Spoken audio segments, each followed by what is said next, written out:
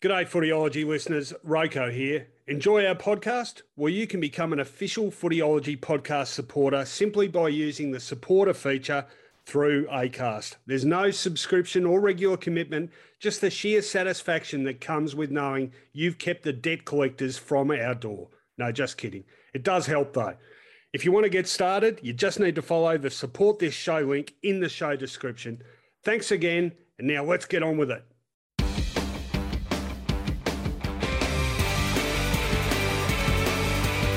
G'day everyone, welcome to Footyology Final Siren. Glad you could join us instead of that other event going on in Tokyo at the moment. Who wants to watch an Olympic ceremony in front of no crowd anyway? Bit flat. You'll have much more fun here and a lot more entertainment, I'd suggest, as we wrap up Port Adelaide's 28-point victory over Collingwood at Marvel Stadium. We'll run through the scores and details in a moment, but this is all about answering your questions. Anything about tonight's game? Port Adelaide, they win, but how well did they win? Are they a genuine premiership chance? Collingwood, how does their future look, Magpie fans? Tell us your thoughts. A lot of inexperience in that team tonight. I think it was 7 players with 10 or fewer games to their name. So they're really blooding the youngsters. I think they've played more debutants this year than any other side. So Magpie fans, tell us your thoughts about your team's future. Anything else? Doesn't have to be about Port Adelaide, Collingwood, anything else going on in the footy world you'd like to discuss. As I say, very good evening to my Footyology Final Siren co-host, Mark Fine. What'd you make of it tonight, Finey? Oh, well, I've watched more intense games of Friday night football road, but job done for Port Adelaide, and it really looked like they were there just to get the 4 points and not much else whenever they were challenged by those upstarts, the kids from Collingwood. And there was a bit of challenge, and there wasn't there, getting to within 9 points in the last quarter. Port Adelaide had the answers. Look, when you've got a young team like Collingwood stripped of Scott Pendlebury by quarter time, you're really sort of watching through the gaps in your fingers if you're a Collingwood supporter. But I reckon by the end of the game, they would have had cause to, if not be overjoyed, then some optimism. I liked Ollie Henry's game, and a few others put their best foot forward as well. Bianco continues to impress, and there is something being garnered out of this period under Robert Harvey, I reckon. Yeah, I don't mind Bianco at all. I think he's got a bit of class about him. And, of course, Josh Dacos, we've seen a bit of over the last couple of years. Nick Dacos to come, the much-vaunted Nick Dacos. So not without some decent prospects on the horizon. Port Adelaide, I guess another thing that will come up in discussion is the structure they decide to put out in the field for the rest of this season and going into the finals. So went pretty tall up forward tonight with Dixon, Georgiades, Marshall and Laddams. You'd have to say it worked to an extent. Dixon and Marshall, 7 goals between them. Laddams with another couple. So that's worth throwing up on the table too, I think. But anything you would like to talk about, send your questions in and we will rip through them. While you're doing that, let's check out the scores and details from tonight. So fairly subdued start to this game. Collingwood certainly looked pretty decent early. They had 2 goals on the board in under 4 minutes, actually, through Myercheck and Elliott. Port gradually working their way into proceedings and really dominating territory in the inside 50 count late in that first quarter. Scores pretty close to level at quarter time. Port really grabbing the ascendancy in terms of territory again in the second quarter. Didn't really reflect on the scoreboard. 4 goals for the quarter. They did hold the Magpies goalless. So they took a 19-point lead into halftime. Third quarter, probably the most entertaining quarter of this match, 5 goals each. And just when you thought Port was going to go on to a crushing win, the Pies managed to work their way back into proceedings. A run of 3 goals there in about 5 minutes to Myercheck, Cox and Cameron.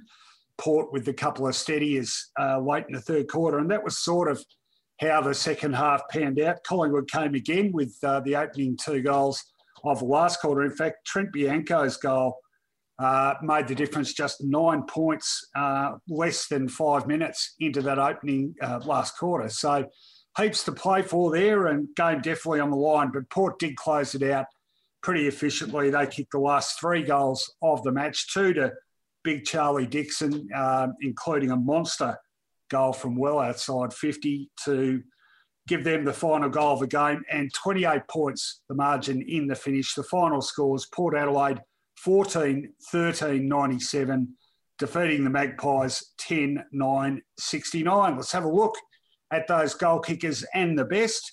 And for Port, 4 to Dixon, 3 to Marshall, 2 to Laddams, singles to Amon, Woodcock, Houston, Rosie and Wines. For the Pies, 3 to Mychek, 2 to Henry, some good glimpses from him again, singles to Elliott, DeGoey, Cox, Cameron and Bianco. The best, as voted by Mark Fine, you went with Carl Amon as your best for the Power. Willem Drew. Willem who? Willem Drew. Good game from him. He's in pretty good form at the moment. Wines, Marshall, Dixon and Houston. No Travis Spoke in his 300th game. No.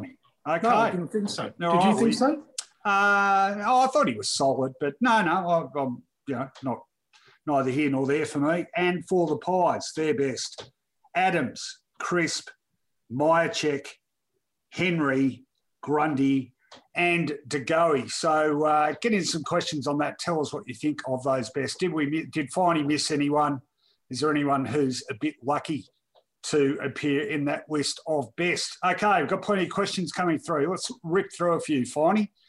Mr. Bodds says, thank God there's an alternative to the Olympics opening ceremony. We concur.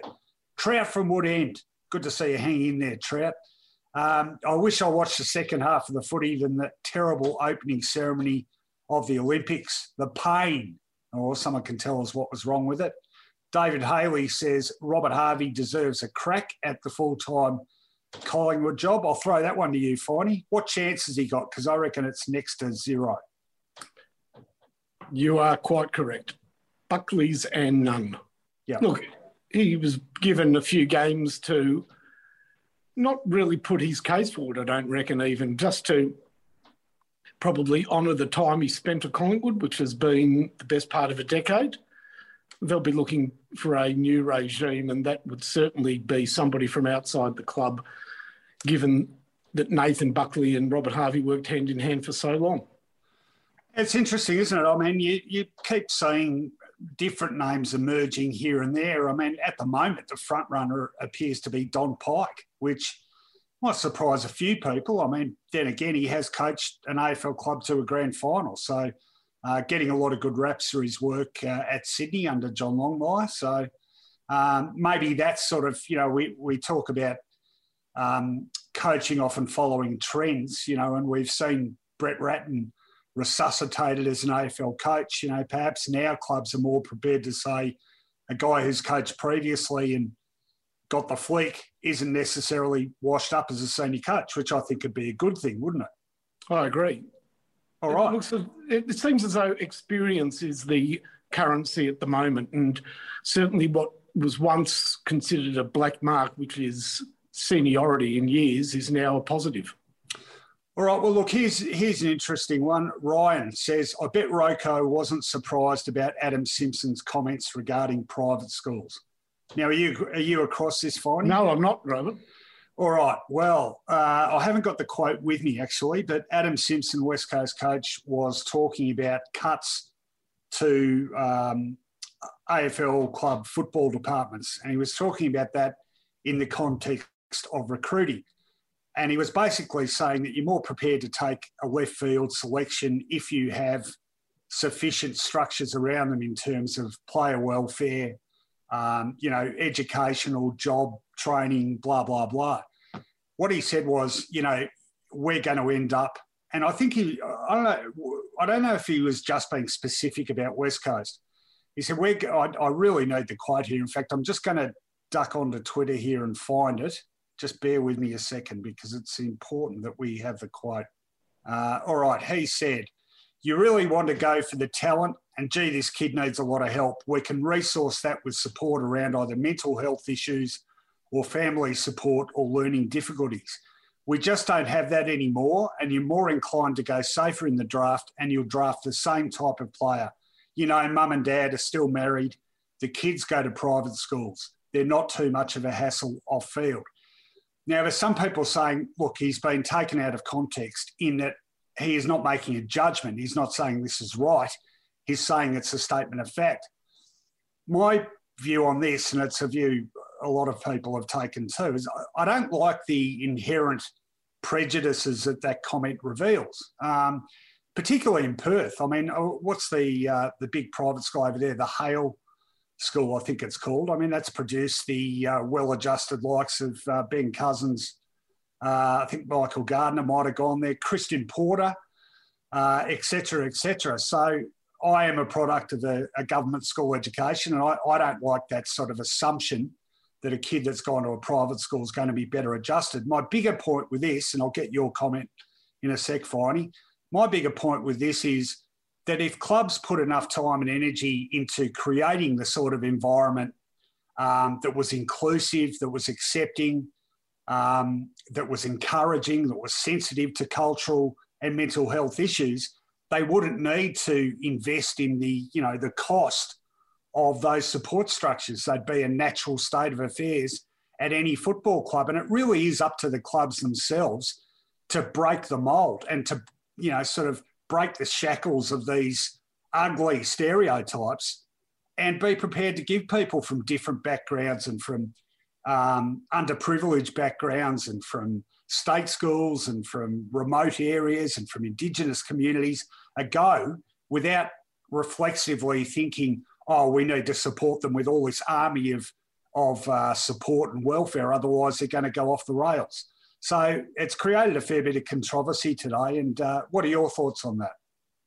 Well, my initial thoughts are that until 30 years ago, football clubs really were football clubs without a great deal of that sort of structure beyond the nuts and bolts of kicking a football, marking it and handballing it. I think each club had a chaplain and that was about it.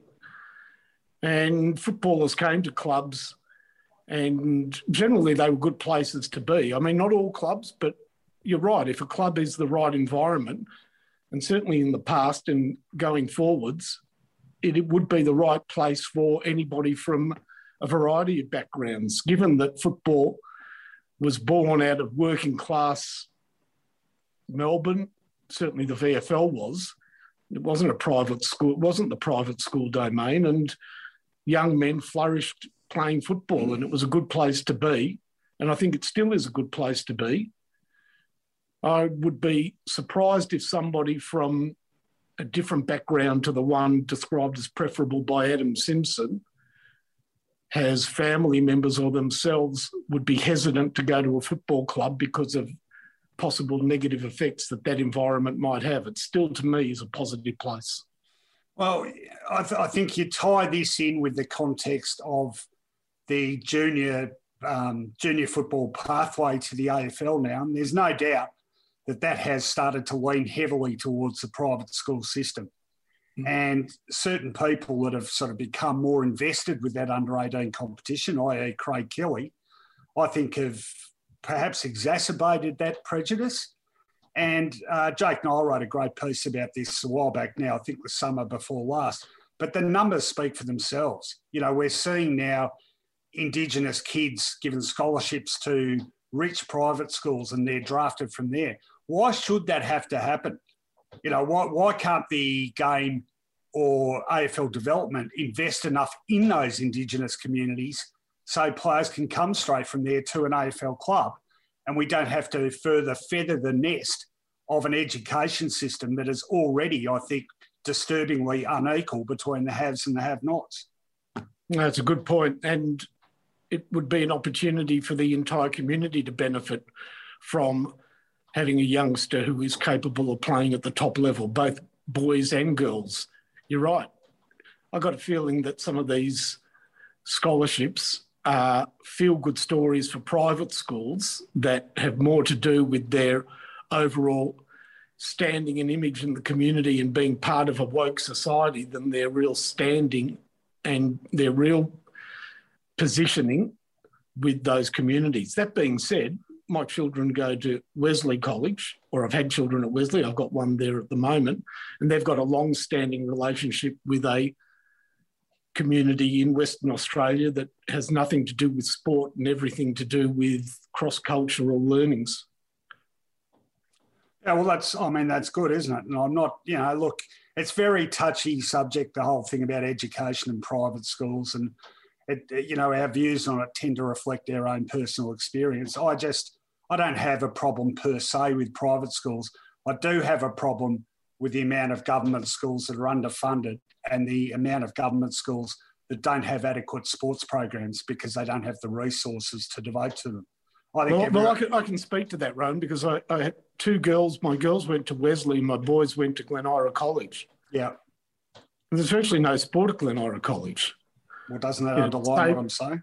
100%. Save what they can scrape together, on the asphalt that surrounds the school, which is some pretty competitive basketball matches, don't get me wrong.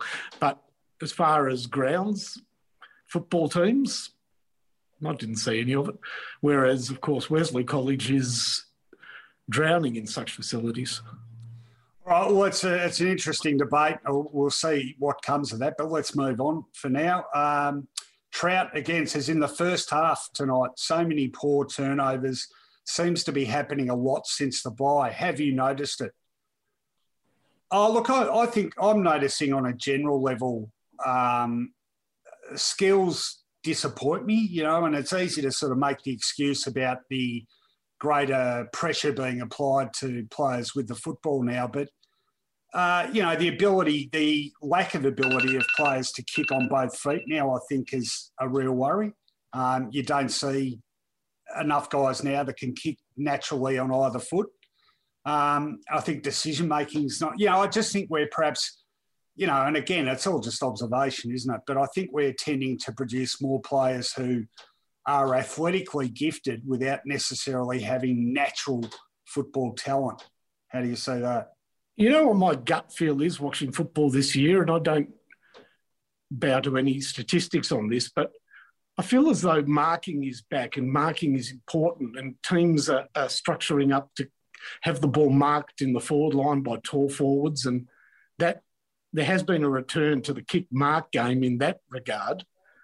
But equally, the game seems to have lost the ability, I just don't see a lot of long running goals anymore, or players really happy to take shots when mobile from 40, 50 metres out. It seems to be a lack of ability or a lack of direction or coaching that says we don't want to be taking shots on the run from 40, 50 metres out. We want the ball up at the top of the goal square to be marked by our tall forwards or crumbed.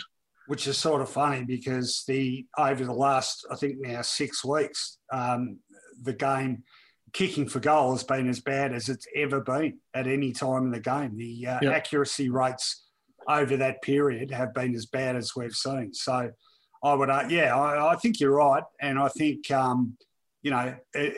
that's all good in theory. But if the guy who you give the ball to in a better position 25 metres out is they're going to miss, that sort of defeats the purpose a bit, I would have thought.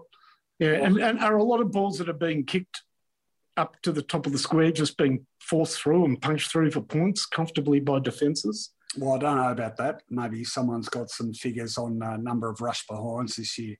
All right, here's a comment about Port from Robert Rice. If Port Adelaide can hold on to fourth spot and get Gray, Motlop and Fantasia back for the finals, then I give them a chance. I've got to say, look, it's pretty sort of foolhardy to say this of a team in the top 4, but I just don't see them on the same level as the 3 teams above them, and potentially even 1 or 2 below them. And maybe, like I look at Sydney, for example, they're in 6th spot, but I look at the sort of footy they're playing at the moment and the upside left in them, and I would back them over Port. I know Port beat them, but they did beat them in Adelaide and by a kick and a bit. It's just, Port just seemed to me to be the sort of archetypal side that is good enough to get to a certain level they consistently beat the teams they should. I think it's something like 18 or 19 opponents now beneath them on the ladder that they've beaten in a row, but they've been consistently unable to beat the teams above them. They had that win earlier this year over Richmond, but even then I think Richmond was struggling a bit with injury. I just can't see them doing that, particularly away from home, for 3 weeks of a finals campaign. Do you? I agree. I don't think that their midfield's deep enough, Rowan. Yeah. No, something in that. Johnson Von Trapp from New York. New York. Pies fans should be going full digger tonight. We were crucified. Do you think they were crucified, Finey? No. I tell you what, there was one piece of play where I reckon it was Travis Boak. The ball went up in the Collingwood forward line, and before Mychek went for the mark, he just pulled him out of the contest. It looked like he dragged him out by the side. But it was ridiculous. And Boak ended up getting a free kick in 50 metres. And if I was a Collingwood supporter, I still would have been yelling about the first bit. Actually, I will say this. I'll individualise. I think Jordan Roughhead was crucified tonight. He just... Oh, yeah. He got pushed in the back twice, clearly. Well, yeah, and the second time was really blatant by Dixon. And then there was that one where he got the handball away and got pinged for holding the ball for some reason. What the hell was that about? Yeah, just because he's awkward. I don't know. They just seem to take a real dislike to him. So, yeah, look, I think there's something in that. Not crucifixion, but I think they certainly got the rougher end of the deal in terms of those 50-50 calls tonight. Did you feel the game was played differently by the two teams? Like Collingwood were really sort of intense and trying hard, and the kids were throwing themselves into it. And Port, just whenever they wanted to, just sort of flicked the ball around and kicked it up to a tall forward as though, yeah, we'll just kick a couple of goals now. It was a pity that the team who played the less intense brand of football won the game, but they did. Yeah, I think there's a bit of that. And I think it's, they talk about the danger of flirting with form. I think it's, I don't think it's even something you do consciously, but the fact that, it's it's a subconscious thing, I think is cause for concern enough, because we've just talked about where they're at. They're going to have absolutely everything going for them to be able to win this flag. I mean, look, Robert makes a decent point about those ins. What I'd say about Gray, Motlop and Fantasia is they're all similar sorts of players, aren't they? Particularly Gray and Fantasia. They're those sort of small, medium-sized forward goal kickers. Is that what they lack? They're well served in that department, aren't they? When you consider that Rosie and Butters play forward of centre most of their football. And, well, yeah, I think that they would rather a rock-solid midfielder than those three. I feel like they lack a bit of a forward 50 terrier, a Cozzy Pickett type, an Eddie Betts type. Do they have one of them? No, not really. No, they don't really. But I guess when you've got Robbie Gray on song and Rosie and Butters, you write your own script. You can survive on first. You don't need to worry as much about loose ball because those guys can really mark, kick, goal on their own accord. So they're all match winners. They haven't shown this year the ability, as you say, to take better opponents on and lead them a merry dance, if you know what I mean. At best, they're sort of hanging on at home against them. Mm. And what we've seen this week didn't show any intensity to ramp up the effort as we head towards the finals. It better start next week. Well, the big unknown about this final series right now, and it's even really at the moment, it's a greater unknown than it was last year, is venues. Where? Yeah. I mean, I don't think they're going to want to play finals here in front of no crowds. I think where they can get crowds is going to be the biggest determining factor for where finals are played. So right at the moment, Queensland, and WA. I think and given that Queensland had it last year, I wouldn't be surprised if Perth ends up with the grand final this year. And I mean, I'd say as a neutral person, I'd much rather watch the grand final in WA in front of 60,000 people or one at the MCG in front of none, wouldn't you? Yeah, and they'd be. What was the game last year that was a non-WA game that was a sellout? I'm not sure. Grand Collingwood final? Geelong? Or, no, there was a game. Oh, sorry. You mean a game in Perth? Yeah, they sold it out. No, that was a Dreamtime game this year, Essendon Richmond. Oh, Essendon Richmond. Yeah, that would, I think, be all the encouragement the AFL needs to play the finals in Perth, Rowan. Yeah. Oh, look, it's a fantastic venue. There's no doubt about that. And it's a traditional football state. I don't have an issue with that at all. And it works perfectly with their bye at the end of the season, because that way every team can go over there that's in the finals, they can quarantine and get on with the business. Yeah, right at the moment. And don't worry, the WA government's sort of putting the feelers out. You'd think it's a pretty reasonable prospect at the moment. A. Mills says Cox, the sub, makes no sense. Well, it certainly restricts the amount you can do with the sub, doesn't it? Doesn't exactly add to your run, which is what most people want with their sub, that sort of fresh injection of legs. I reckon they should have taken a punt and seeing Pendlebury was subbed out. They should have subbed Cox into his position. I wanted to see Cox ruck roving. On ball, at the drop of the ball. Well, he's not taking any marks. Might as well get him running around and seeing what he can do. Yeah, no, it's a weird one. I don't know. I'm trying. I can't think of all the medical subs we've had this year, but I dare say, 99% of them would have been sort of more versatile running players, wouldn't they? Guys that can run a bit. I mean, you have to. I remember when we first had the sub, not the medical sub. Remember the first time we ever had the sub? Yeah. And John Longmire was coach of Sydney, and he had a ruckman as the sub. And after the game, he said, "I think I got that wrong. I won't be doing that again." Yeah, well, like I said, it limits your options. Simon Mundy says, Dixon literally pushed out Roughhead for all his goals. What a disgrace. Yeah, now I'm going to say this now. Last week when St Kilda were playing Port Adelaide, I was shocked at how often they pushed St Kilda players in the back and got away with it, both defenders and attackers. And you're saying this week you didn't notice at all because you don't... No, I noticed a double. I kept an eye. Look, the umpires have decided that pushing the back's okay, and I think it's wrong. I think it's gone too far. Well, the thing about the last Roughhead one where he got pushed out was he wasn't pushed in the back, he was pushed in the side. But isn't that a free kick for interference? I mean, you can't just... Oh, I don't know. Look, in fact, I couldn't point you to the exact rule, but surely even if a ball is within 5 metres, right, and I know that's one consideration, you can't just take your opponent and push him out of the way, can you? Or can you? Well, if it's within 5 metres, you can. Then it's sort of considered a battle of strength and the opponent's expected to hold his ground. But, within 5 metres, that's a pretty hard thing to do, that big motion and mark it. So it almost says that it's not within 5 metres. Hard to measure 5, it's very much a guesstimate by the umpire, isn't it, for a travelling ball in midair? All right.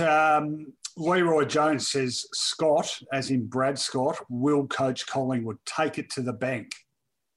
Ooh. Okay. Maybe you could tell us what your sources are on that one, Leroy. But yeah, he's certainly someone who will have come up in discussion. I think he might have a bit of a choice though, because I think he'd be an even warmer favourite to take over from Footyology. Yeah, Steve Hocking's job. I mean, I think that'd be a good appointment. He's already in there. He's worked in development. He's coached at senior level. He has been running the VFL framework. So he's already got a variety of experiences and he can handle the heat publicly because he's done it as an AFL coach. So I'd be surprised if he doesn't end up getting that job. But, if he's got a choice, maybe the competitive fires will be stoked again. He came from Collingwood, didn't he? Yeah, he was development coach at Collingwood before.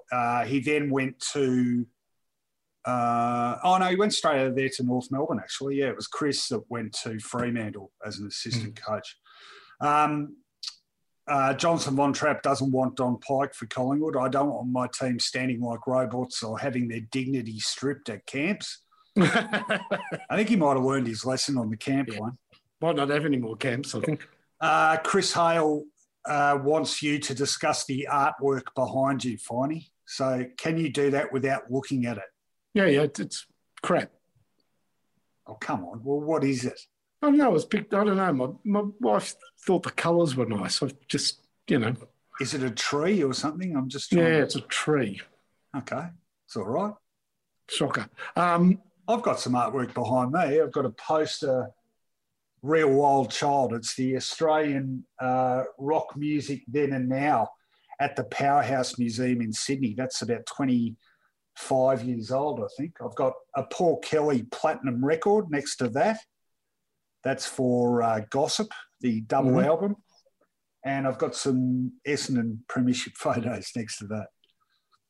I had a great musical week, by the way. I went back and rediscovered a band that is just great to watch. Who's that? Tism. Oh, yeah. Okay. Yeah. I never actually saw them live. Everyone. Collingwood Town Hall was their nadir. Is that the Zenith? Sorry, they're Zenith. Yeah, nadir's the opposite. The opposite. Yeah, no, they're Zenith. Yeah, with the greatest rendition of Old Man River. Oh yeah, he'll never be an old. He'll never be an old man. Yes, they were pretty fun. Ron Hitler Barassi, the frontman. Yep. All right, let's keep moving. We've got a few people weighing in on the school discussion. People pointing out Ben Cousins, private school and both parents together. Wesley, someone says. Oh, Cousins went to Wesley. Okay, correction. Hale School also produced Ben Roberts-Smith, says Peter Phoebe. Yes, its reputation hasn't been looking that flash over the last 6 months or so. A news flash from Damon Jackman, our roving reporter. Apparently, Scott Pendlebury's saying he thinks he's broken his leg. He did. I remember. I was going to say, I think he broke his leg in about 2009. Missed out in the final from memory. So that's unfortunate, isn't it? Terrible. They've done it tough this year. Obviously, that'll be the end of his season. All right. A lot of people weighing in on the school stuff. Okay, sorry, I'm just scrolling down a few here. Craig Dave W. Smith. Which one of those names is actually yours? How did you think the Collingwood kids went tonight without Pendles and Adams for a large part of it? Finey? Oh, Adams was there, I thought. Yeah, he went off late. Pretty late. Yeah. I thought they were very good. I really, as I said, Ollie Henry looks likely as a forward after a few false starts. I think we've been impressed by Bianco. Polls up. You've got to remind yourself he's only a first-year player. He's been omnipresent.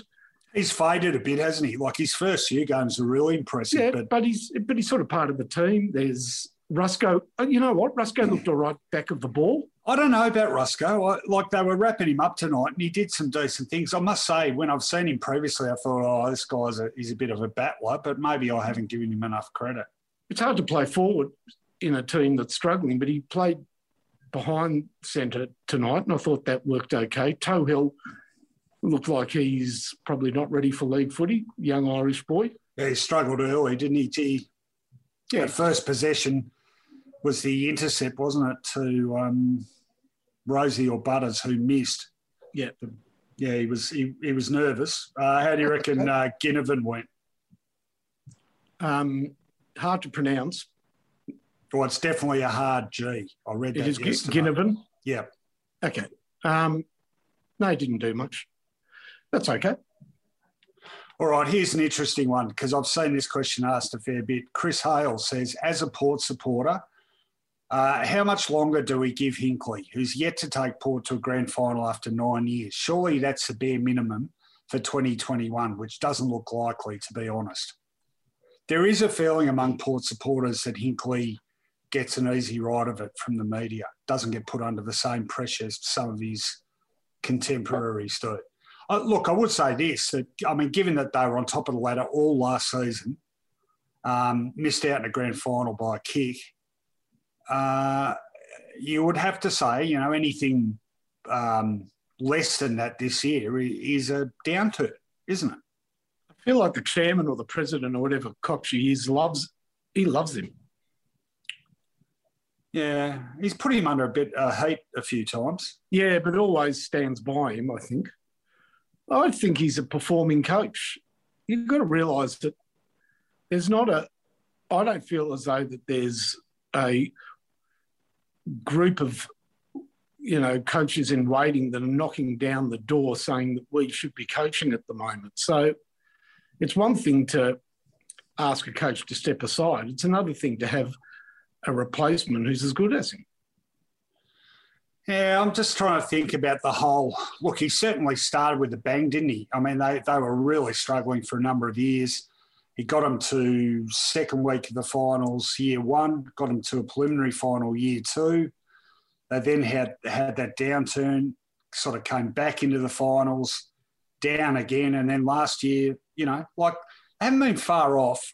I give him points for embracing the injection of youth into that side. Yeah, that's correct. That's, I think, the best thing. That not only did they go to the draft and invest heavily in it before 2009, was it 2020 or 19 that they went there? And not only did they invest heavily in it, but he supported that investment and now has quite a precocious group of young 20s. And I think it was the 18 draft. I think this is the third season for... Yeah, that's what I feel it is. And I think he's played that hand very well. Those players are all self-assured. They've played a lot of football, and let me tell you, on the open market, Butters, Rosie, Dersma, Georgiades, all of them would have huge value. So he really has taken raw product and got something immense out of them in terms of player value and value to the club. You've got to keep the bloke that does that on, don't you? Well, I get your answer to the question depends on how you see that list of players. So people who think, you know, he's run his race or he's had his chance or whatever must be thinking that list isn't performing as well as it should. That's where I disagree, because I think the list is good. I don't think it's great, you know. I think there's a number of players there who they've got terrific performances from who have done really well. I mean, look at the back line, for example, you know, the likes of Cleary and Jonas and, you know, you had Hartlett there before him, you know, Matthew Broadbent, guys like this. They've had guys holding that defence together who have been far from stars or not seen as stars, and yet they've been pretty solid performers over a number of years. I don't think that's necessarily a star-studded playing list, and I look at their performances and go, geez, they should be doing better than that, which to me suggests that, you know, the guys taking them to a preliminary final last year, at the moment, you know, however unimpressed we might be with their flag prospects, they are a top four side. You know, I'm not sure that's the sort of performance graph that sees you offloading a coach unless your expectations are unrealistically high. That's how I see it. Yeah, I agree. I think they just need a few more dynamic footballers. Like you say, Cleary, Jonas, Trent McKenzie, Ryan Burton. They're not really dynamic footballers, and they just need a little bit more of that sort of play. Speed, X factor, and another midfielder or two. Yeah, well, so I was thinking about Motlop and Gray. You could say Motlop adds that, but, you know, I'm not sure how old Stephen Motlop is now, but he's sort of on the downward slope, you would have thought. And similar with Gray, you know, as fantastic a player as he's been, you can't rely on Robbie Gray to be producing what he was, you know, 4 or 5 years ago. No, so, but Motlop and Gray, they need more of that upfield, because as you get a sense with Fantasia as well, and even with the early years of Rosie and Butters, it's all with the goals in sight. They need some of that dynamism further afield, away from their own goals. Yeah, no, I think that's a fair comment. People pointing out the sub you were talking about for Sydney was Mark Seaby. Correct, it was Mark Seaby. Yeah, a couple of people pointing that out. Yeah, it was. And he rued it, did Longmire. Ryan says, have you guys seen the, well, fine, he won't because he's never on Twitter. Have you seen the Twitter account? Has the umpire made a mistake? Yes, I have, Ryan, and I've had dialogue with him. I've had a couple of stoushes with him too over the odd political issue, but I don't think I've muted or blocked him yet. So he performs. I don't know who he is, but he performs a decent public service. Ian Dowson says Dunstall would be short 400 goals if he can't do that. That's talking about the pushing of an opponent. All right. Thanks, 1138 says, you have to explain to us what that username's about.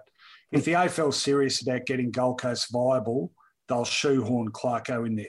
Actually, just before you comment on that, did you see Clarko's press conference today, Finey? No, I didn't see anything today, Ryan. Okay. All right, well, we'll let you off. But Clarkson did his press conference today and spoke unprompted for about 15 minutes about his own situation, talked about his personal life, talked about how the impact of the loss of his older brother in a car accident, and he talked about the death of his brother-in-law through cancer about 10 years ago. And this was all in the context of, loyalty and integrity being important to him, and he will honour his contract. And, we've had this discussion and we discussed it again on the podcast on Wednesday, and I think we both agree on this, that we think that it'll pan out how Hawthorn are saying it'll pan out, and that a lot of media is suggesting otherwise are basically barracking for the sexier story. Yep. You agree with that? No, I agree. I think you've got a person who's made it very clear that he's going to serve out his contract, and I think Clarko's word is his bond. Well, it's his brand, isn't it? Yep. No, I certainly, and I think he's less ego-driven than a lot of his contemporaries as well, to be honest. Yeah, I agree. I think it's true to himself rather than the image that he portrays or is seen to be by others. He answers to himself first. All right, Stephen Batty says Hinkley has had his chances, got to go, and he follows it up with Jared Schofield or Brett Montgomery are ready to go to replace Hinkley. Interesting. Does it have to be someone who's been connected with Port Adelaide? I wouldn't have thought so. How about Adam Kingsley? Well, yeah, he'd be. He's now. Where did I see him? Oh, I saw him being pushed forward as a contender for Collingwood. Actually, he would now be. Pretty sure he'd be the longest-serving assistant coach in the system. Started in an assistant coaching role with Port in, I think, 2007. It was that long ago. Yeah, had a long time at St Kilda. Yeah, he was, and he's been at Richmond since 2019. So I think he had 2 or 3 years at Port. Yep. About 10 at St Kilda, and since 2019 at Richmond. In fact, I sat in the St Kilda box for a game in 2015, and one of my memories is the seniority which was bestowed upon him. Like after Richo, he didn't tend to say that much. Kingsley was the guy sort of very much in control of a situation. So, he's very highly regarded in coaching circles. I know that. Thanks, 1138 says Ross Lyon likes ready-made lists, Port Adelaide. Interesting. Yeah, I think we've gone beyond what Ross likes. It's whether clubs like Ross. Yeah. Well, he's still being thrown around in discussions about Collingwood. Yep. I think his stocks have fallen significantly, haven't they? Because of the last couple of years at Freo, perhaps. Yeah, and that wasn't just on field. No, that's true. That's true. But even on field, actually, I mean, they talked a lot about rebuilding, but did they actually rebuild? I thought that was always debatable.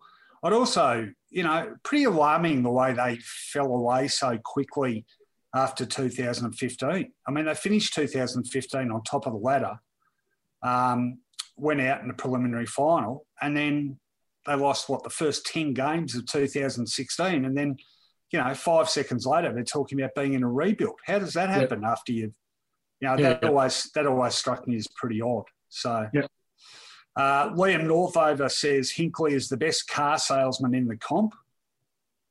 Oh, that's tough. Christopher says the youth was a product of Davies more than Hinkley, to be fair. Oh, I was talking about Chris Davies, the football manager. Yeah, fair enough. He also says, so he got a shot at a rebuild without any runs on the board. Hinkley talking about, and at the start of his coaching career, he did. Yeah, I'm surprised that there's strong feeling against him. No, there is. I've noticed that among Port supporters. Surprising to me. Well, we Footyology ran a piece by James Rosewarne last week about Port and a bit of a defence of Hinkley, really. And there was a fair bit of blowback to it. I think Port people are pretty frustrated about being around the mark without being able to go much further. But, gee, I mean, they've gone down and come up again, and the upswing has only been, this is sort of year 3 of it. So you have to have a bit of patience. Yep. All right, Craig again says, is Rockcliffe the missing midfielder or is he finished? I know he's finished. Really? Yeah. I mean, wasn't he a regular in the side earlier in the season? No. Okay. Hasn't played this year. All right. Well, wasn't he pretty decent last year? Just trying to remember. Hang on. Excuse me. Just trying to remember where he had some. Yeah, he had some good numbers last year, but quickly demoted back to the Sandford. Then he got injured in the Sandford. Then he got deep vein thrombosis in the Sandford. Then he got suspended in the Sandford. Maybe I'm thinking of the year before. No, he finished 8th in the best and fairest last year. Yeah, but he was quickly back in the Sandford this year. His numbers, unfortunately, don't seem to get him his raw numbers look great, but obviously he doesn't do enough two-way running because he gets dropped on big numbers. All right. Yeah, no, we're certainly out of favour at the moment. Leroy says Dursman to come back also. He did come back, Leroy. He played tonight. Clarko to Port 2023, says Christopher. Well, he has been an assistant coach there, hasn't he? He knows the lay of the land. Thanks 1138 says, he's explaining his username. It's a dystopian George Lucas sci-fi movie from before Star Wars, a cult classic. Ask Andrea. Andrea, of course, being my daughter, the film reviewer. Thanks 1138. She'll be glad you referenced her. In fact, if you like Andrea Connolly's film and TV criticism, she's written. Actually, you'd like this show, Finey. You'd be a Monty for it. Mm-hmm. An Irish gangster drama called Love Hate. Oh, yeah. Which it's a few years old, apparently, but she's absolutely loving it. Apparently, there's an issue getting access to it on streaming. It's pretty hard to get because some seasons are here and others are elsewhere and whatever. But, no, she's a huge rep for it. Anyway, that piece is up today on Footyology, so check it out.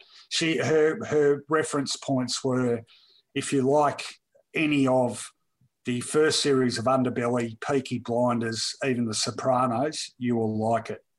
Oh, good. Yeah. What are you laughing at, Damon? Oh, yeah, sorry. Dan Finch is getting cranky at me because I keep saying thanks. Well, it looks like an abbreviation for thanks. It's THX. All right. My apologies. It's not even your username. What are you getting shirty about? Johnson Von Trapp says Hinkley and Port will end in tears. Koch will be forced to make a hard call one day, which isn't in him. Isn't it? geez, I would have thought having worked with Samantha Armitage for a number of years would have hardened you for any situation, wouldn't it? What do I mean by that? Well, I don't know. I had the misfortune to look at her Twitter feed a few times. Geez, what is it with Australian TV and news programs and extreme right-wing political views? Anyway. 9 years, a lot of patience, says Stephen Batty. He agrees with you on Rockcliffe. As much as I love Rockcliffe, he's done. Sucks. Johnson Von Trapp, are clubs vaccinating players? Yeah. Well, actually, no, that's a good question. I'm not sure I've seen anything about that. I'm getting a shot on Sunday. Oh, that's good. They may not be. No, they're probably not in the eligible group yet. I mean, they're probably falling about younger age bracket that are still waiting. Yep. I'll tell you what, just on this, one thing I am a bit dirty about is, did you get AstraZeneca? No, I was supposed to, and then the week I was going to get it, I got a call from my doctor saying we're off. That was the 50 to 59-year-old week. Yeah, see, I'm dirty on that. I mean, if I'd have waited I got my shot at the end of May. And at that time, the advice was anyone over 50, get AstraZeneca. Fine. I went and did it. And then, a month ago, suddenly it's anyone over 60 should get AstraZeneca. Then, and look, I mean, anecdotally, AstraZeneca's fine. I think the vast bulk of people in Great Britain who've been vaccinated have had AstraZeneca. But it sort of annoys me, and the advice keeps changing on the window between shots. Like, it's a 12-week window. So I'm not due for my second shot until the end of August. And, we've come this far. I'll be buggered if I'm going to catch it now. So it sort of makes me not want to go outside or have contact with anyone, really, which, to be honest, probably means I won't be changing my lifestyle a bit. But, like the changing advice, people have made really important decisions dependent upon the advice. And incidentally, just so the PM's address on the National Cabinet tonight, he comes out to do a press conference about the meeting of the National Cabinet and says, I don't discuss what the National Cabinet discussed. So what are you holding the press conference for? Then he references, of all people, Kyle Sandilands. Anyway, all right, Suds McDuff says, Hamish and Bruce managed to insert horse racing references into the opening ceremony coverage. Interesting. Maybe they were talking about the Japan Cup or something. All right, Johnson Von Trapp, prolific tonight, Andrew. Koch needs stability. It's all about his image.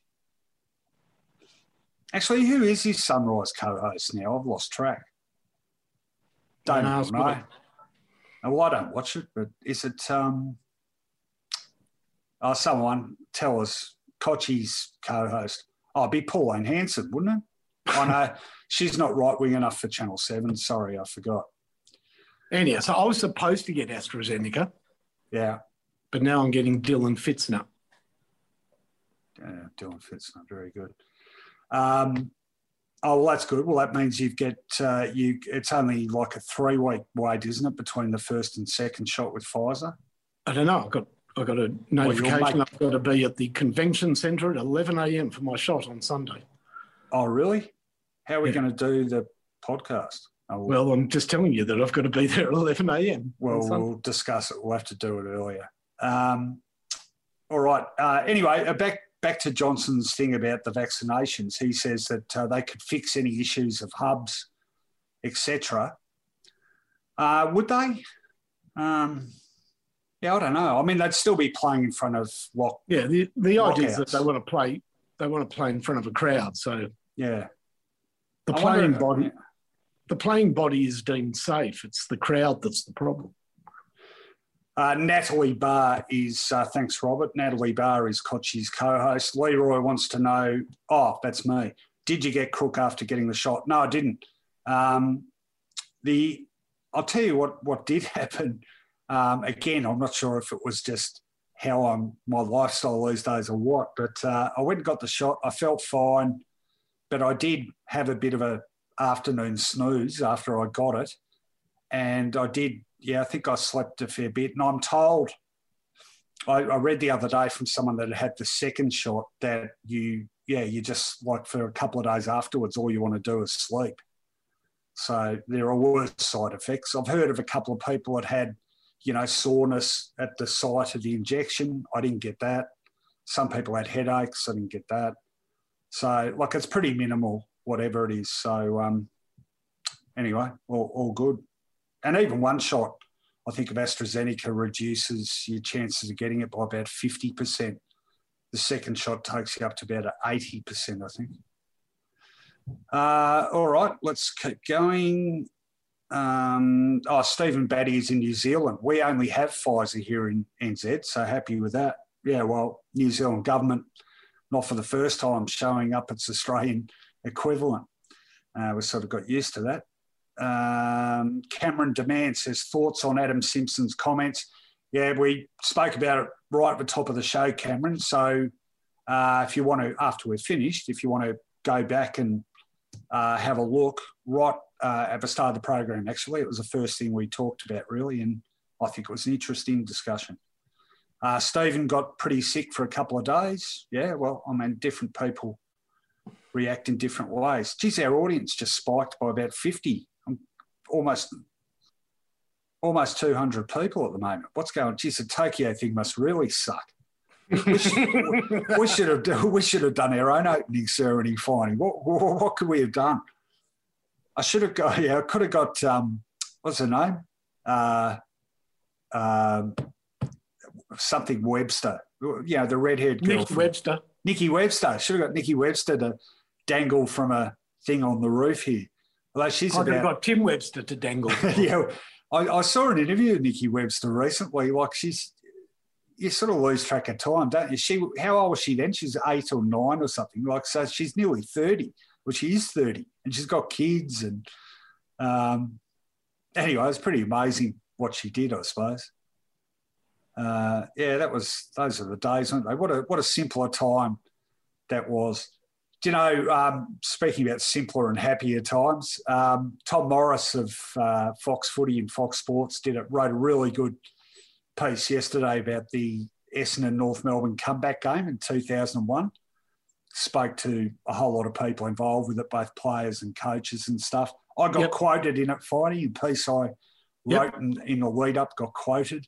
But my favourite story about that is one of the greatest days of my life. I got to cover my team coming back from a 69-point deficit to win, wrote the match report I had to write, and then walked from the MCG press box down Swan Street to the Corner Hotel, where I watched the Mark of Cain play one of the great gigs of all time. What a fan. I remember as we stumbled out at about 1 a.m. that night saying, that was a pretty bloody good day. Anyway, it's a great read, so check it out. The funny thing, actually, Tom didn't mention with that piece, I'm not having a go at him here, but that was really Essendon's last hurrah. Someone posted a grab of the commentary at the end of the game, and Gary Lyon was on 3AW, and they're all going mad about it. And he says, this is the greatest team of all time. And that gave them, I think, 14 wins from 16 games. Of course, the previous season, they'd won 24 or 25. So at that stage, they had won 38 of 41 games. And from that moment, they went 5-4 for the rest of the season. They lost the next week. In fact, I think they lost the next 2. And they won a final, lost the grand final, of course, to Brisbane, but never, ever got anywhere near that level of football again, either that season or subsequent weeks. So it's interesting. Sort of, like their absolute high point as a football team was effectively their last hurrah. THX 1138 wants to know if I spilt coffee on Lethal Lee at that game too. No, fortunately not. I don't think I would have survived a second assault on his chest. Stanier on drums, asked Leroy. Yes, he was. And that's John Stanier. sorry, we're talking about music a fair bit. John Stanier, of course, finally, as you know, the drummer for Helmet. Helmet broke up in 98 and Stanier went and played with the Mark of Cain. As you do. And he was wonderful. I'll tell you what, Finey, you've got to watch this. You look up the song Wilma's Rainbow live, and there is a Helmet doing the song Wilma's Rainbow on the Jon Stewart show. If that isn't the tightest live rendition of a great song you've ever seen on a TV show, it is sensational. Geez, I wish we had the capacity to play grabs and stuff. I'd get Damon to... In fact, I bet Damon's looking it up right now. Have a listen to it, Damon. It'll knock your socks off. And stop doing Supercoach because you'll make me swear again. Actually, I got away with that pretty lightly last week by comparison. Johnson Von Trapp says, many great... Oh, audience has just gone down to 63, so we lost 2/3 of that. What is going on here? Johnson says, many great days at the footy followed by an epic gig in the 80s, 90s. Couldn't agree more. All right. Look, we're running out of questions, folks. So if there's no more, I think we should start with the tips, Finey. Yep. Have you got a tipping device for us this evening? Yeah, so the team that you tip, you are going to tip a MAC, an MC or an MAC who played for that team. Yep. By giving me a first name. Oh, okay. So first name and MAC, but you're going to try and pick one that is fairly obscure. You know, that the first name will lead you to the surname, so it is gettable. In other words, have a fairly not unique, but an unusual first name, and hopefully that'll make the second name obvious. All right. Okay. Good luck, Damon, explaining that one. And just quickly, Leroy says Leroy's mate, Stewie, was the drummer for Mark of Cain until he was replaced by John Stanier, but he was okay with it. That's interesting. They have churned through a few drummers. The guy they got now is called EY something, but, Spinal Tap churned through be thankful, Leroy, that he didn't spontaneously combust or choke on someone else's vomit like the drummers in Spinal. You've seen Spinal Tap, haven't you, Fine? Yes, I have. Great movie. All right, okay, so the tipping device is you have to come up with a Mac who played for the side you're tipping, but only by referring to their first name. So that'll be interesting. Here we go. I'm just calling up the matches for this week. And, of course, we have 5 tomorrow. So the first game on the menu, 1:45 p.m. at Marvel Stadium. It is between Carlton and North Melbourne. Okay, I'm kicking us off. Yep. And I'm going with Peter. Peter McConville. Correct. You're going for Carlton. I am going for Carlton. Okay. To our viewers at home, send in your suggestions too. I'll go for Andrew. You're going for Andrew. Mackay. Yep. Of Carlton. Yes. And Dion Stennard went for Andrew as well. Good work, Dion. I know you're good at this game. Robert Rice is going for Dean. McRae. Dean McRae going for North. Or maybe, is there a Carlton one we haven't thought of? No. No, so Robert's going. No, it's a good one, Dean Robert. McRae. No, it's good. Works well. All right, next game on the card is the Q Clash, which is that at the Gabba? Yes, it is at the Gabba at 3:10 p.m. Eastern Standard Time, Brisbane and Gold Coast. Well, not too many problems here. It's half a side. Yeah, that's right. You can go the current easily. All right. Well, I'm going for, you said it has to be an unusual name. So I'm going for Oscar. Oh, you're going for Oscar McInerney. No, you're not. Yes, I am. I just did. Yeah, I'm saying you're going for Oscar McInerney. Yeah. I'm going for Scott. I just sort of Dion Scott for some reason. Scott. Oh, McIver. Yes. So we're both going for Brisbane. Yep. Other viewer suggestions, we've got Ashley, McGrath. Yeah, good. Trent. Oh, Mackenzie, if you're going for Gold Coast. Ah, good one, Johnson. Brendan. Brendan McCartney.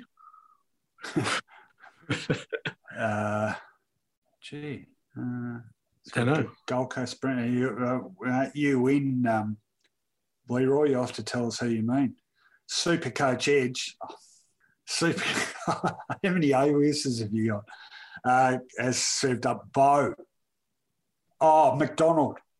Yeah, the Premiership ruckman. He's a Premiership ruckman. I was thinking that. Yeah, never touched the ball. Yeah, but I think he only played in one, didn't you? No, he played in two. Got no possessions. Yeah, I reckon he had no possessions in two. In the first one, he had no possessions and about 20 hit-outs. And in the second one, he did his knee before he could get near the ball. Yeah, okay. Well, that's more than, what's his face? Aaron Keating for Adelaide. Actually, Aaron Keating played in 2 premierships in a week. Played in one for the Crows and then played in one for Norwood the following Saturday. Brendan/Billy, says Leroy. Daniel. Oh, McCormack. Billy McCormack, yeah. Daniel. Oh, McStay, isn't it? Yeah, there's Daniel. Yeah. All right, okay, next game. So we're going for Brisbane after all that. Both Hugh, there's not a lot of Hughes getting around. No, there's not. How many Macs have they got now? It's at least 6, isn't it? They've got a lot. McInerney, McLuggage. McStay, McCarthy. Yeah. McRobinson. McKeepwood. There's others, I think. Anyhow. All right, Robert Forbes says, just watch it, Rowan. Incredible. Oh, he just watched it. Yeah, right. He watched the live clip of Wilma's Rainbow. Great rhythm section. You've got to listen to it, Finey. Come on. All right, I can't while I'm doing this. Okay, well, so as soon as we finish, I'm telling you, everyone, Wilma's Rainbow live on the Jon Stewart Show. It rocks. Right, so could I give a recommendation? Yeah, Ryan said McZorko. Yeah, go on. What's your recommendation? Tism doing Old Man River. I'm never going to be an Old Man River. You know, that's the song where they said, I did the drugs. Yeah, Killed River Phoenix. Is that on Live YouTube? at Collingwood Town Hall. Yeah. Because there's this great moment where the crowd is all pogoing and going crazy, where somebody falls upside down in the crowd, but for a split second, his leg is still jiving with the music. Okay. It's great. All right. There is some great music stuff on YouTube. There is such good stuff. God, YouTube's great. All right, let's move on. West Coast St Kilda, 4:35 p.m. Eastern Standard Time in Perth. I've got a good one, I think. Andrew. McDougall. Good get. So I'm tipping West Coast. Yep. And I'll go for Jeremy. McGovern. Yep. That's a bit easy. Okay. Next, Melbourne Western Bulldogs, 7:25 p.m. at the MCG. Unfortunately, second time we're going to get teams 1 and 2 on the ladder playing each other in front of 0 spectators. Pretty disappointing. All right. I am going for Andrew. McPherson? No. He's a current player. He doesn't play for either of them. Andrew. Hang on, I'm just double checking that it's actually legit, but I think it is. Andrew. You're not going for Andrew McDougall again, are you? I am. That's a trick answer. Well, not really. He played for the Bulldogs. All right, I'll see if I can think of another one. But in the meantime, you do yours. I'm going for Craig.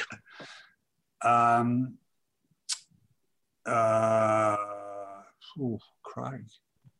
Gee. McKellar. Well done. Yeah. That's exactly who I was going for. His second club. Yep. Geez, how many, I was thinking about it the other day, how many players sort of went to Melbourne from a first club? I don't know why, but when you said Craig, I thought of Craig Ellis. He went to Melbourne, didn't he, after the Bulldogs? Yeah.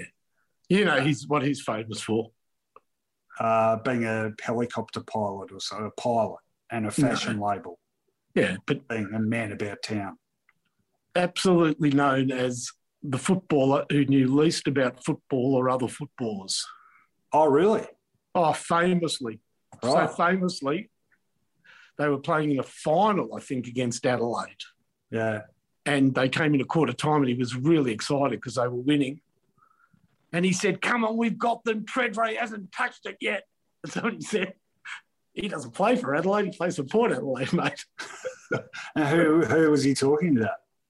No one. He just hadn't seen Treadray. He just didn't realise he didn't play for Adelaide. And famously, he was always told by his coaches what number he was playing on, not the person he was playing on. I hadn't heard that. That's good. Yeah. Should have put him in a footy quiz scenario up against Gary Ablett Senior.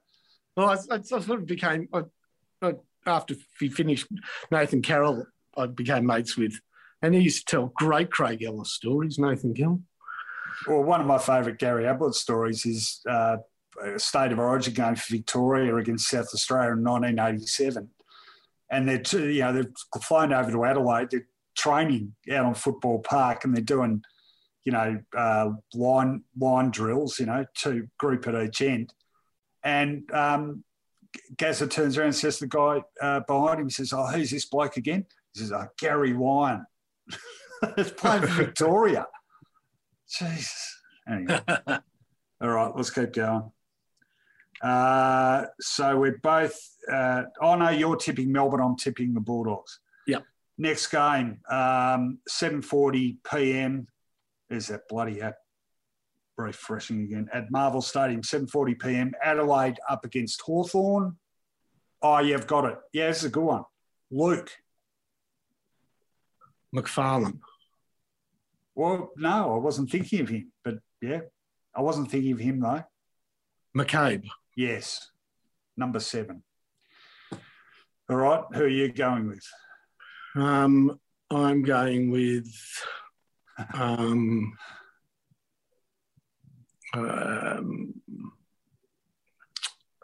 Ben. What? Ben. Oh, Ben. Oh, McAvoy. Yep. Yeah. Dion said big boy. Leroy Jones says McDermott. No, we want the first name, Leroy. So you should have said Chris or Bone. Scotty McGuinness says Johnson Von Trapp. THX says Chris.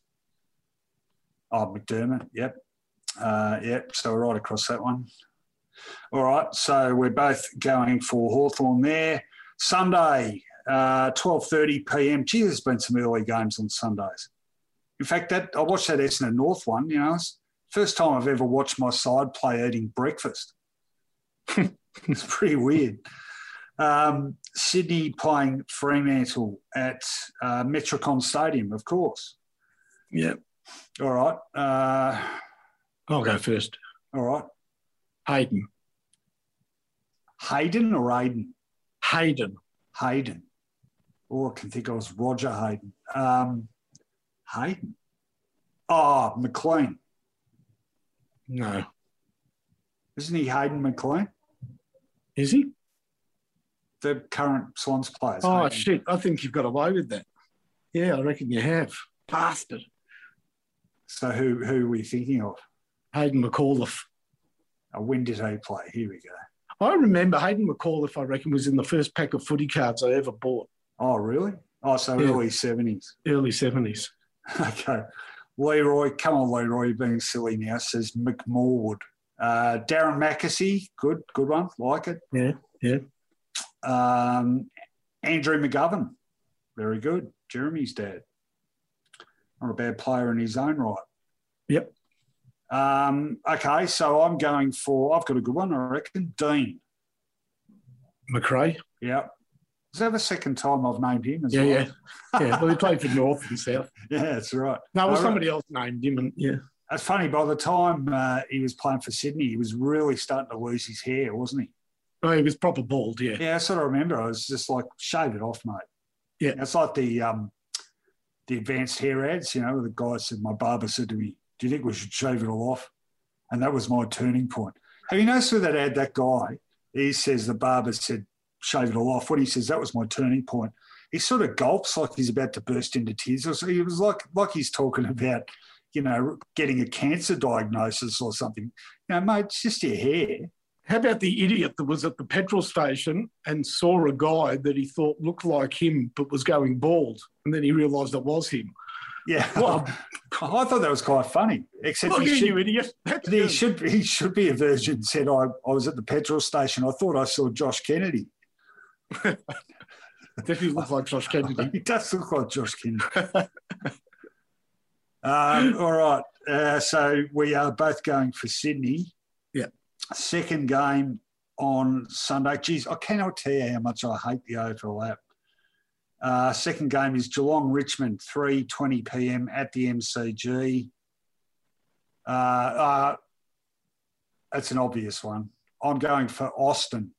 Oh, I was going to go for him. Austin McCrabb. Yeah. All right, I'm going for him for Hawthorn. He played for Hawthorn as well. Didn't he? He did. Yeah. I'm going for Marty. McFly?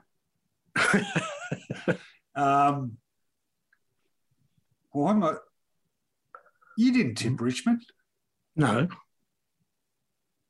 I was thinking of Marty McMillan. No, yeah, that's a good one, but no. Martin or Marty? Okay. McChristiansen. No, I'll get it. Marty Mack for Geelong.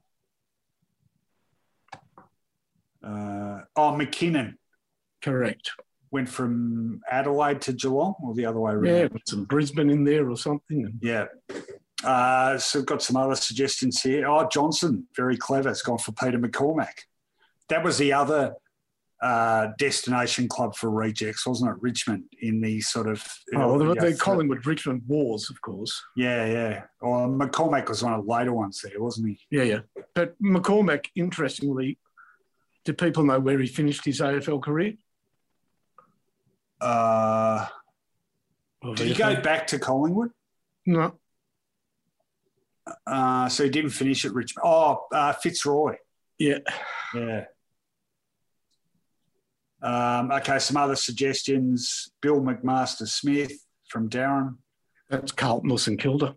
McMaster-Smith played for St Kilda and Carlton. Wasn't Billy McMaster? No, Geelong coach. Oh, there's Bruce McMaster-Smith, played for St Kilda and Carlton. Yeah, Billy McMaster. Played in the 65 grand final. For St Kilda? Yeah, shock trooper, 5'4" wingman. Well, he didn't shock too much, did he? No.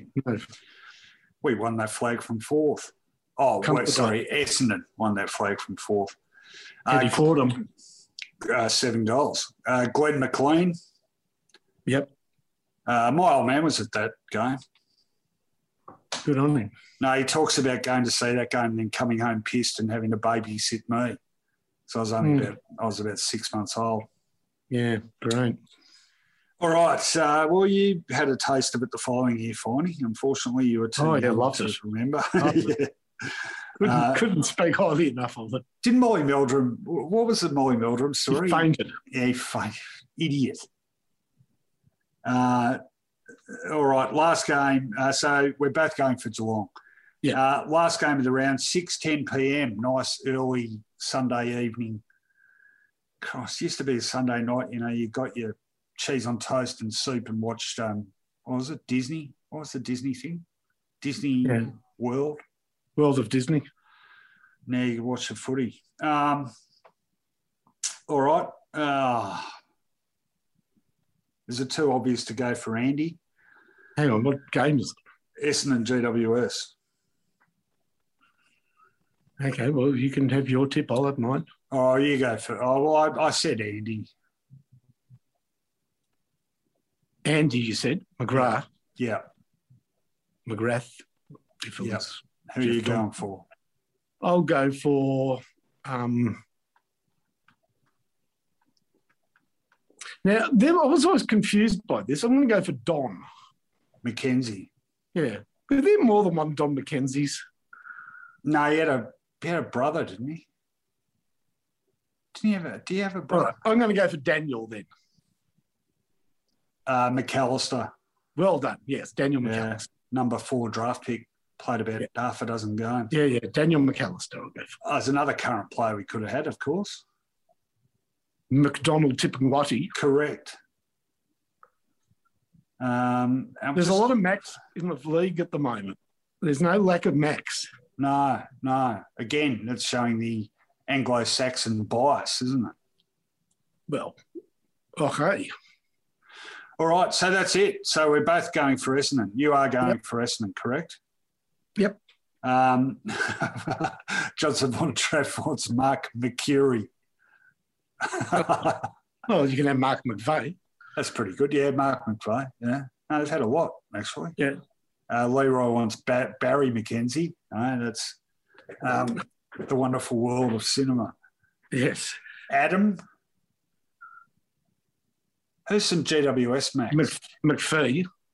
Oh, yeah, Adam McPhee, yeah. So got any GWS Max?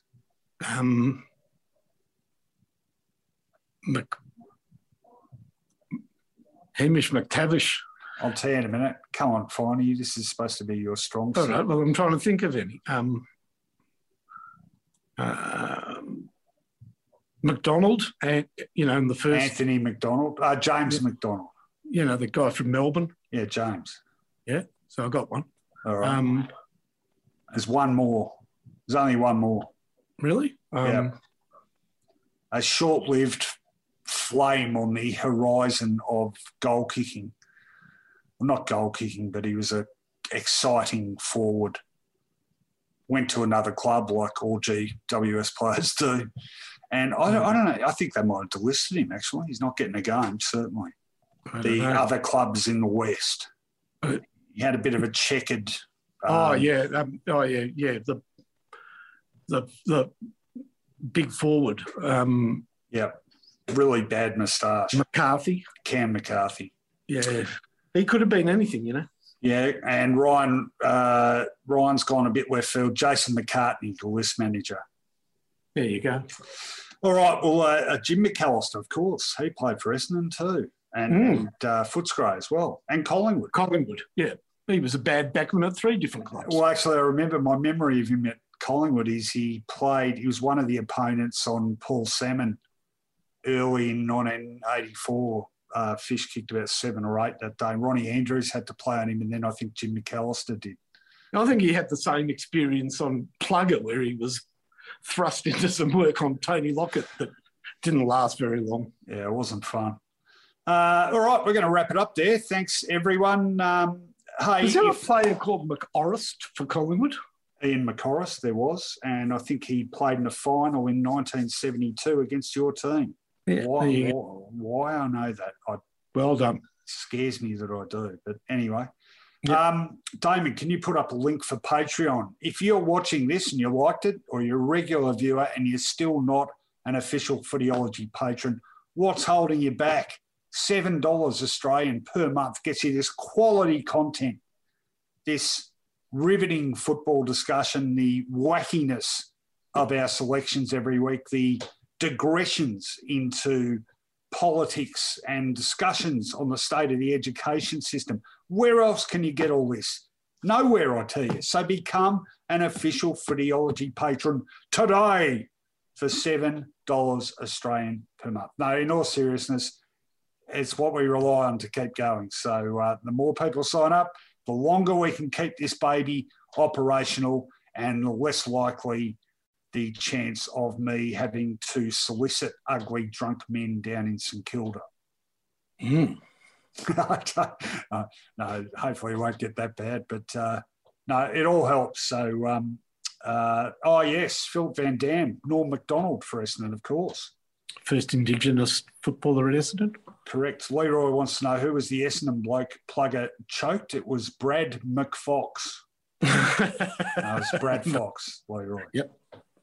Do you know, I have told you I broke that story, Finey. Yeah. He nearly broke his neck. Well, no one knew. No one knew about it.